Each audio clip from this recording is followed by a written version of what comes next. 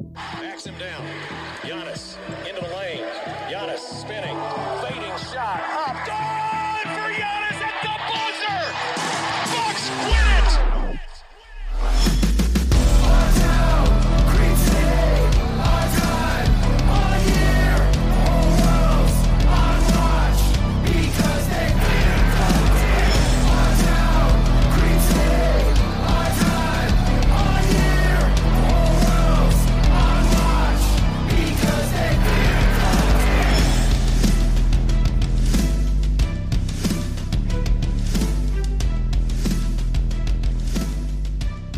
Welcome to Locked On Bucks. I'm your host, Kane Pittman here. Finally, with the Milwaukee's number one beat writer, Matt Velasquez from the Milwaukee Journal Sentinel. Now, you might hear all kinds of noises in the background here. We've got the world's loudest fridge in the background. There's a forklift just cruised by. So try and bear with us here. But Matt, as our friend Alex Boda from Bucks.com tweeted after the game, the Bucks snapped a season-high one-game losing streak tonight against the Pacers, 119-100. Yeah. I don't think anyone is really surprised by that at this point. We all know the Bucks don't like losing two in a row. This has been a story for a year and a half now, basically. And every time – I mean, last year there were two situations, I think, where they lost two consecutive games, though one of those came at the end of the year, and who cares? Most guys weren't playing then, but they don't like to lose. They don't like to lose two in a row. They have not lost three in a row in the Bud era, except for in the playoffs, which we don't need to go there. People don't need to be triggered this early in the podcast. But tonight they came out, got a 22-point lead, blew it, and then got right back again. So it's just one of those nights where you had to kind of ride the wave a little bit. So you did mention that no one should probably be surprised by this, and I think that is true. Although I did tweet out before the game that last year, the first time the Bucks lost back-to-back games was on March 4, and there was a number of people that tweeted at me. I would assume multiple listeners of the podcast that, to me, seemed a little bit concerned about this game. And I just want to say, have a bit more faith in the Bucks. I mean, what are you worried about? You can't possibly jinx them against this Indiana Pacers team who probably fought back when we didn't expect it. The Bucks come out, open up a 22-point lead. By halftime, it was back to 2 points. That was actually cut back to 1 point early in the third quarter. Even tied at one point. It was tied? It tied at 60. I mean, it was a strange kind of game. I think defensively, early in this one, we saw the Bucks flex their muscle, as we've seen in the paint. The Pacers couldn't really score anything inside early. That changed. And ultimately, when you look at the box score at the end of this one, for Indiana to score 48 points in the paint on 24 of 46 shooting, that's well above what the Bucks typically give up. What did you see from the Bucks defense after that first stretch? Because early on in this one, it looked like it was going to be a serious beatdown. Well, I think a bunch of those, came off turnovers. Maybe not necessarily in transition, but, I mean, the Pacers had 30 points off turnovers. So the Bucks defense wasn't always set coming off of those turnovers. And then I just don't think they were sharp as they normally are. And part of that is, Domantas Sabonis, he has a way of getting inside and, scoring, whether he's guarded by a Lopez or by Giannis. He kind of has that nice touch. He knows how to get his shots up. I think other guys like, TJ McConnell had a stretch where he was getting inside. They did some floaters. Miles Turner got going just a little bit. And then TJ Warren, you know how much he likes to work inside in the paint, and in the mid-range. So I just don't think it was as good as they normally are. Some of those are tough shots, but it also just wasn't as good. And guys were kind of, being able to find creases to get through and do things with. So on to the specifics for tonight. Giannis finishes with 29 points, 12 rebounds, 6 assists. It was kind of a strange night for him, I thought. He ends up going 2 for 8 from 3, and some of those three-point attempts were those early shot clock shots that we've seen from him at times through the season that don't always seem like they're the best shot within the offense. But he has been a guy who appears to be trying to work through some struggles shooting the ball from the outside. He's been certainly not shy, despite the fact that those percentages have been down a little of late. But the one thing that is of note and we've seen improvement over this in the last few weeks. You wrote the story with the Journal Sentinel about his free throw shooting. 7 for 7 from the free throw line tonight for Giannis. He's up to 75% now since he shortened that routine against the Pelicans on February 4. He was down around 56, 57% before that. This is honestly a significant development in the Bucks season. If this holds true right through to the playoffs, this has been a big jump for him. Yeah, and it's been big. Bud has had him, I think, on 3 occasions now shoot the technical free throw, and I believe he's made all of those in the 3 times it's happened. He's at least made 2 that I can remember off the top of my head, including tonight. But I think that for him, he just had to kind of get back into his comfort zone at the free throw line. He's been a good or at least decent 3-point or a free throw shooter before. He has gone a whole season where he's been around 75% before. So I think he just needed to kind of find his routine. And the thing that I wrote, just after that Pistons game coming out of the All-Star break was that, he had to decide that he wanted to shorten things up and that he wanted to be comfortable and have a routine and set that routine. And he's been coached and pushed to have a regular shooting routine at the free throw line and to, kind of tighten things up. And it was him. He was being stubborn. He had to be the one to decide that that's what he wanted to do. And he settled on this, 5 dribbles and then he shoots. And instead of maybe shooting, taking 6 dribbles or 8 or 4 or whatever it was before, he always mixed it up. But now before the games too, he's also, practicing where he's keeping his left hand off the ball. He's just using his right hand, and he's practicing, his form from, close to the hoop, just in front of the free throw line, at the free throw line, and even going out to the 3-point line and doing the same thing. He's just trying to work on getting that shot consistent, not having to rely on his offhand. He just has one hand. It helps when you have massive hands to be able to do that and kind of turn the ball from having it your hand underneath to kind of pulling it back. So I think he's put in a lot of work. No one's ever questioned Giannis's ability to work on things or just to work in general. So I think that so far the results have been really good, and we'll have to see if he'll be able to keep it up.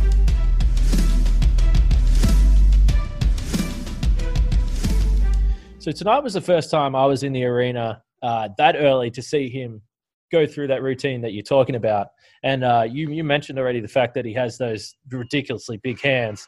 And I think that if you can see Giannis shooting those shots, I think you get a really good picture of how big his hands are. And I think it's hard for me to really understand how you can have control on the ball with hands that big. And you can see that he makes it look like me or you shooting with one of those children's basketballs where if you shoot them, it's difficult to control. Right. And this is obviously something that he's working on daily. But when you see him up close with that perspective, you really do get a feel for that. But the thing with the tech free throws, Bud mentioned after the game, and I know you were in Detroit. That was the first time he did that, right? Yeah, that was the first time. Yeah, and in Detroit, I know that you asked Bud, and Bud said again that this is something that they've sort of decided that if he's out on the floor, he's going to shoot that tech. We saw last time, I believe Middleton was on the floor. Giannis still shot the tech. So while he hasn't had to do that in a clutch situation or in a close game, and would that change? Maybe. I think it probably would. If the Bucks are trying to win the game. But the point is, he's still in a situation where he's under the spotlight. There's no one else around him. Everyone's watching him. I don't know. To me, it can't hurt at this point when he is going through this new routine. Put him under a bit of pressure on the free throw line. Yeah. I think that, Bud is very much into the practice of kind of testing things out and seeing how they go and trying different things, with Giannis and putting him in different positions and seeing what happens. It's a very, low risk situation to put him out there when the Bucks are up like 20 in the fourth quarter, whether it's against the Pistons or the Pacers. It's probably true in both. But put him out there and have him shoot that technical and give him just another rep, another game rep, whether it's against, an opposing crowd or, where you have the home crowd with you or whatever. Just go out there and do it. And the more free throws he gets, the more opportunities he gets, especially ones that have, they're low leverage situations, just the more he can see the ball going through the hoop and that his routine is working, then maybe that gives him a little bit more confidence and he can step up to the line in bigger situations and be able to knock him down. So before we move on, I want to talk about Dante DiVincenzo, but just one last note with Giannis free throw shooting. So when you look at that 75% and compare that to the high 50s he was at previously, you are looking at a sample size of around 90 free throws. I think it's 89 now with the new routine compared to around 460. So whether this holds, we'll wait and see what happens over the next few weeks. But he certainly looks confident. And I think anytime he has a perfect night from the free throw line, you've got to be feeling pretty good about that. But on to Dante. 19 points again. I think this is the third time now he's scored 19 points in a game, which is a career high for him. We keep talking about him on this podcast, but this is a guy that has never really wavered with his confidence shooting the three. But I think we're seeing a definitive change in the assertiveness he's showing to put the ball on the floor, try and get to the basket, try and get different looks on offense. And I think we've seen real growth from him, particularly in the last month or two here, that he's becoming a factor on offense as well. Yeah, it stood out to me in the Miami game when he had a couple pick and rolls where he was able to, get defenders in the air. I remember that first one early in the game where he fakes a pass up to Marvin Williams. Both guys who were defending jump, and then Dante is able to put the ball on the floor, drive for a layup where he had the kind of pump fake as he went up because he can't shoot a normal layup. He has to just has to do something crazy. He has to do something different with all of his layups. It's a running joke that we have, but no two layups by Dante ever look alike. But then, a couple plays later, maybe in the next play, I forget exactly how that Heat game went, and I'm kind of delirious from the back-to-back. But, he is able to go in. He kind of goes right into the chest of Jimmy Butler and is able to, get up there and I can't remember if he finished or got free throws. But either way, I think it was a strong move from him. I think he did finish that one. Putting down, playing strong, and being confident. I think especially a night like tonight where George Hill is out, you want to see that from Dante. If you're the Bucks, you want to see Bledsoe being aggressive. You also want to see Dante when he has a chance to also be aggressive, to find shots for himself, find ways to get into the paint to be able to create for himself or for teammates. Because that he's going to shoot threes when open. That he's going to get into passing lanes. He's going to fly for rebounds. He's going to hustle. He's going to do all those little things. But if he can attack and get into the paint and find ways to make positive things happen once he gets there, I think that's just an added bonus and a development in his game. Yeah, the 6 free throw attempts tonight also tied a career high. And this is something that obviously is going to come with him being more aggressive and getting to the basket. But his ability to get to the free throw line just adds another dimension for him. It was interesting talking to him after the game. He spoke about the fact, and I think this is one of the real benefits of having such a veteran presence on this team. There's just not that many young guys. And he spoke to, after the game, the fact that these guys are always in his ear. They're giving him confidence. They believe in him.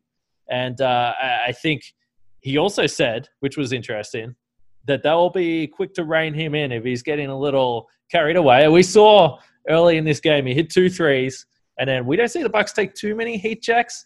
I think the 2 shots that he took in the one possession, one was like a little mid-range fadeaway and another one was a quick trigger 3. I would say that they qualify as heat checks, and that might have been one of those times where they said, all right, let's just settle back into our offense. Yeah, and he knows that, the offense isn't about him. Yeah.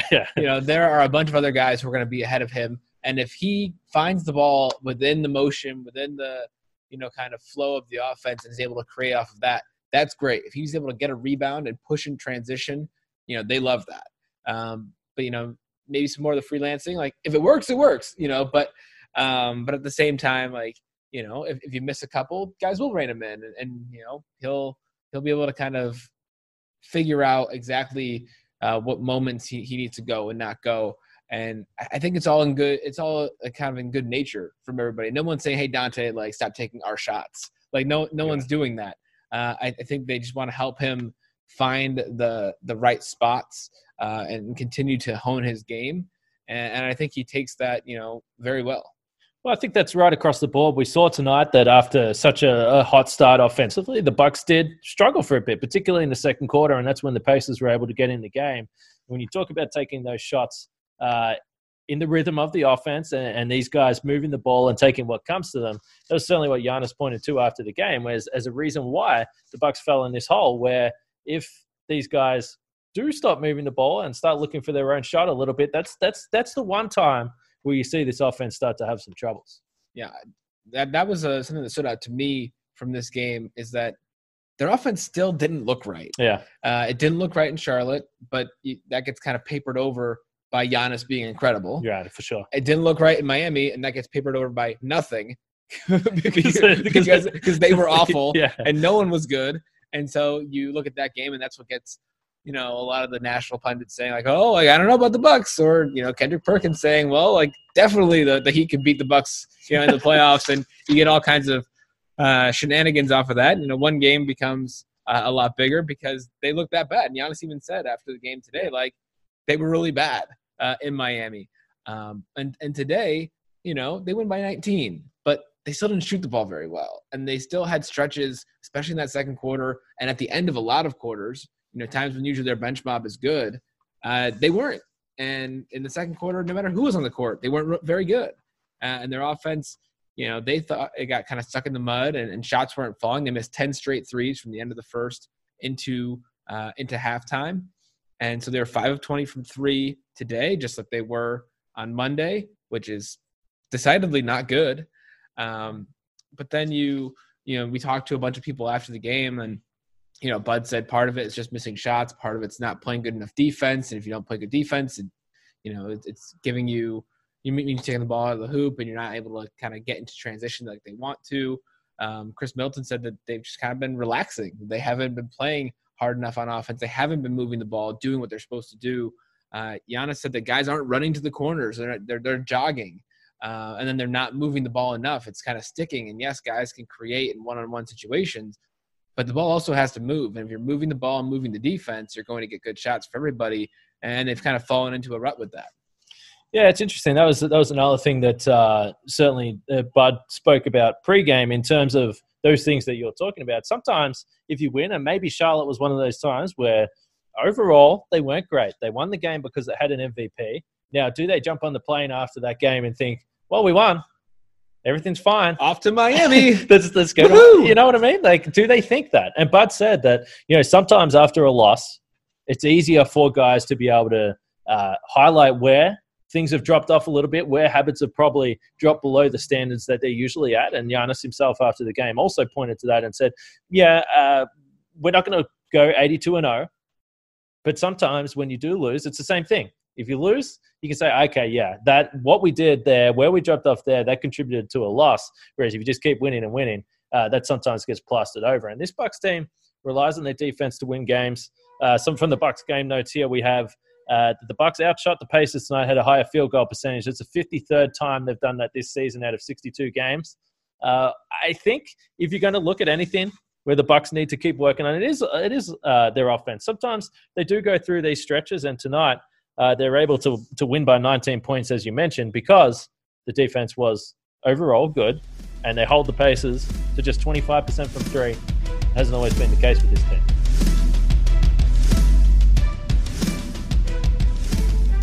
Yeah, definitely not. I think you could look at the last game they played the Pacers, and guys were getting shots off. And I think it's also important to mention that, Kyle Korver was out again with back soreness that has kept him out for almost a month. It's just shy of a month. At this point, I honestly just want Kyle Korver to come back so Matt can stop asking, because I feel like at some point Bud's just going to throw something at you when you ask, or he's just going to sit down and just say it straight away as his opening statement and get it over with. I would like for him to do that. I would like more regular updates. And sometimes when Korver doesn't go on a trip, you don't necessarily need to ask okay, so he's not going to play. Like, we know that he's not here.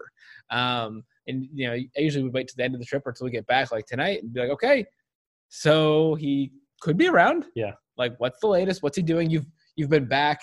You've obviously talked to the medical people. You've probably seen him. What's going on? And the answer is usually the same. It's, well, we think it's, he's progressing. He's getting better. We're hoping it'll be a short-term thing. But it's been 3 weeks, and that's not short-term anymore. He's only missed, 9 games or 8 games, something like that. Around the All-Star break. Because it was the All-Star break. And Bud did admit today that, they thought maybe it would be a little bit shorter than it has ended up being, but they're still, hopeful that he'll be able to play soon, and he'll be going on this 3-game trip in all likelihood through LA, Phoenix, and Denver. But also George Hill was out tonight. So 2 of their best 3-point shooters weren't available. Obviously not guys who play a ton of minutes, but in the minutes they do play, they're guys who stretch out the defense and make things tougher. And when they have wide open shots, more often than not, they've been making them. So we'll have to see how the Bucks are able to adapt when they get those guys back. And it's just weird because they have a team-wide shooting slump. They've been under 30% from three each of the last 3 games. It's not like one guy went cold. They all went cold, which we know, not to trigger you guys again, but I mean that happened last year in the playoffs, and maybe it's better to get that out of the way now in March.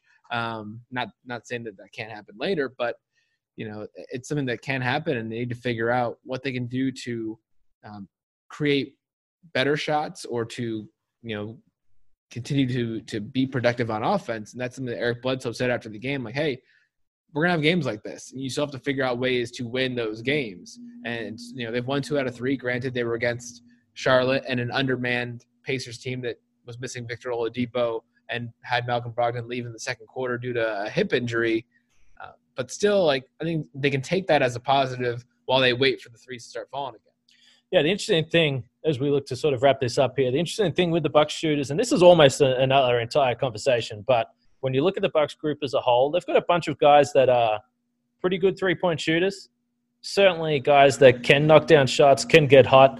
But if you're talking about 2 guys that genuinely command real respect from the defense, it's George Hill shooting over 50% this season, and obviously Kyle Korver, one of the greatest shooters of all time. So there's no doubt when you lose those guys, the Bucks lose a couple of weapons in terms of spacing the offense and spreading teams out, as you sort of pointed to. A couple of other notes from tonight. You already mentioned Kyle Korver looks like he's going to be on the trip. Whether or not he plays on Friday against the Lakers or maybe against Phoenix or Denver, we'll see what happens there. But I did see him walking into the arena, and he didn't have an A-frame or anything like that for his back. He's walking. He's looking healthy. Yeah, it's a short-term injury, so who knows? And the other one, George Hill, I will say I was cringing in the pregame when Bud mentioned the word he needs some time to heal up in relation to George Hill's groin injury. I did not want to hear that. Regardless of the Bucks and what George Hill does on the floor, just as a man, I hope that, to use Bud's word, I hope he heals up. Yeah, no, I don't really want to talk about it. It was rough. Though I did ask George before the game. Yeah, this is interesting. How he felt about the, if it does anything for him, that the NBA assessed Dragic a flagrant foul after the fact, and he said doesn't do shit. So that was his response there. He was. Let's just say he didn't seem happy. No. And maybe more than anything, he seemed disappointed that there was no effort made to make an apology from Dragic's case, which led him to believe that maybe it wasn't an accident. Yeah, that's one of the things he said after that was, he was willing to give Dragic the benefit of the doubt. That, he knew him, he had played against before, that maybe this was unintentional. But then while he's laying on the floor in obvious pain, pounding the court, because he's in so much pain, Dragic never came over to ask if he was okay. Dragic never came up to him even later or extended, a hand out to him or asked about him after the game or anything like that. It just was kind of forgotten. And George was saying that he lost a lot of respect for Dragic because of that. And so that just makes it more fun when the Heat come down. Hey. We'll see what happens. I'm here for the content. So the George Hill Goran Dragic feud is on. The backup point guards are ready to battle in 2 weeks when they're here, and potentially in the second round looking a little bit further. That definitely makes things interesting. But there's no doubt. I mean, he generally was not happy. Let's just say that. I mean, not at all. It was very clear that George Hill was pissed about this situation, and as you would be after having something like that happen. One last note from tonight I thought was interesting, only because there's a lot of people that ask about this or a lot of people that talk about this, the fact that Giannis looks like he's off social media. You asked the question after the game about how do you try and avoid all the hoopla, I guess, about this Lakers game coming up, the fact it could be a potential finals preview. The first thing he said is, well, first of all, I get off social media. Yeah, no, and he's done this before. Yeah.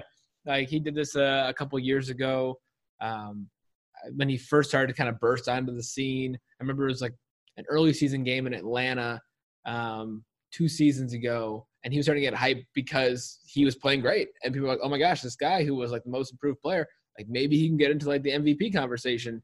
Like he's starting out like gangbusters.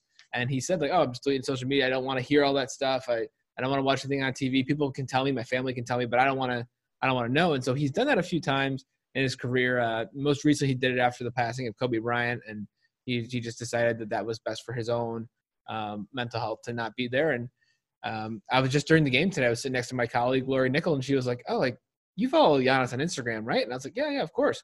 What's going on? She was like, oh, well, he's not there. And I was like, Blocked you, Laurie. Blocked you. That'd be very mean-spirited. I don't think she would take that very well. But, so he's gone. And, so that's when I first noticed it. And then he mentioned it after the game. And, I think that, with the playoffs coming and with a bunch of big games going on and with all the, nonsense about him and James Harden, I think that, I'm not really surprised that he just be like, you know what? It's not worth it. I'm out of here. Let me just focus on what I got to focus on. And, he's got a kid at home. He's got things to focus on. You can't be scrolling through Twitter and Instagram and changing a diaper. It's very hard. Yeah, we could probably all take a leaf out of Giannis's book and spending a little less time on social media with, not me. My jokes are always great, but Matt, sometimes your content strays a little bit. It's, it happens. Sure. We're on your podcast, so I'll keep it nice. All right, Bucks win 119-100. They now go to LA. So do you, Matt. You're getting an early flight tomorrow, but that's a 9:30 game on Friday night. There's a preview pod tomorrow. I caught up with Nate Duncan today, actually, so look out for that one tomorrow. We talk a whole bunch of Bucks-Lakers, what this game means, what it means moving forward, if anything at all. Nate's watched a lot of the Lakers this season. He gives you a full rundown of what they're doing, what they've been struggling with. So that was a fun chat, so keep an eye out for that one. But, Matt, I've held you here at the arena. You got to go home and, I don't know, do you have to go home and pack your bags, or you already packed? No, I got to go pack. I did not pack before the game. I planned to. I wanted to. Then the laundry just took longer than I wanted it to, and you just got back off the road. Just didn't happen. Yeah, no, I emptied my bag from being on the road, and I have not yet refilled it. So I will have to do that. Well, we appreciate you hanging back to jump on the podcast. It's been Matt Velasquez, Milwaukee Journal Sentinel. You guys all know his stuff and know where to find his stuff. Anyway, subscribe to the Journal Sentinel. Yeah, that's what you're always telling me. I'm always saying it, and I've always said that, a lot of the best stuff is subscriber only. So if you really want, some of the better stuff, I relish holding that back just for subscribers, because I think my work is worth something. So yeah, subscribe. Get me. You get all kinds of sports in the state. Oh, yeah, and everything else, like news, politics, business, important stuff that really matters. Like, you'll get that too. And it's all for a pretty cheap price. All right, support Matt. He's a good bloke. I can confirm that. Bucks now 53-9, as we said. First seed in the West.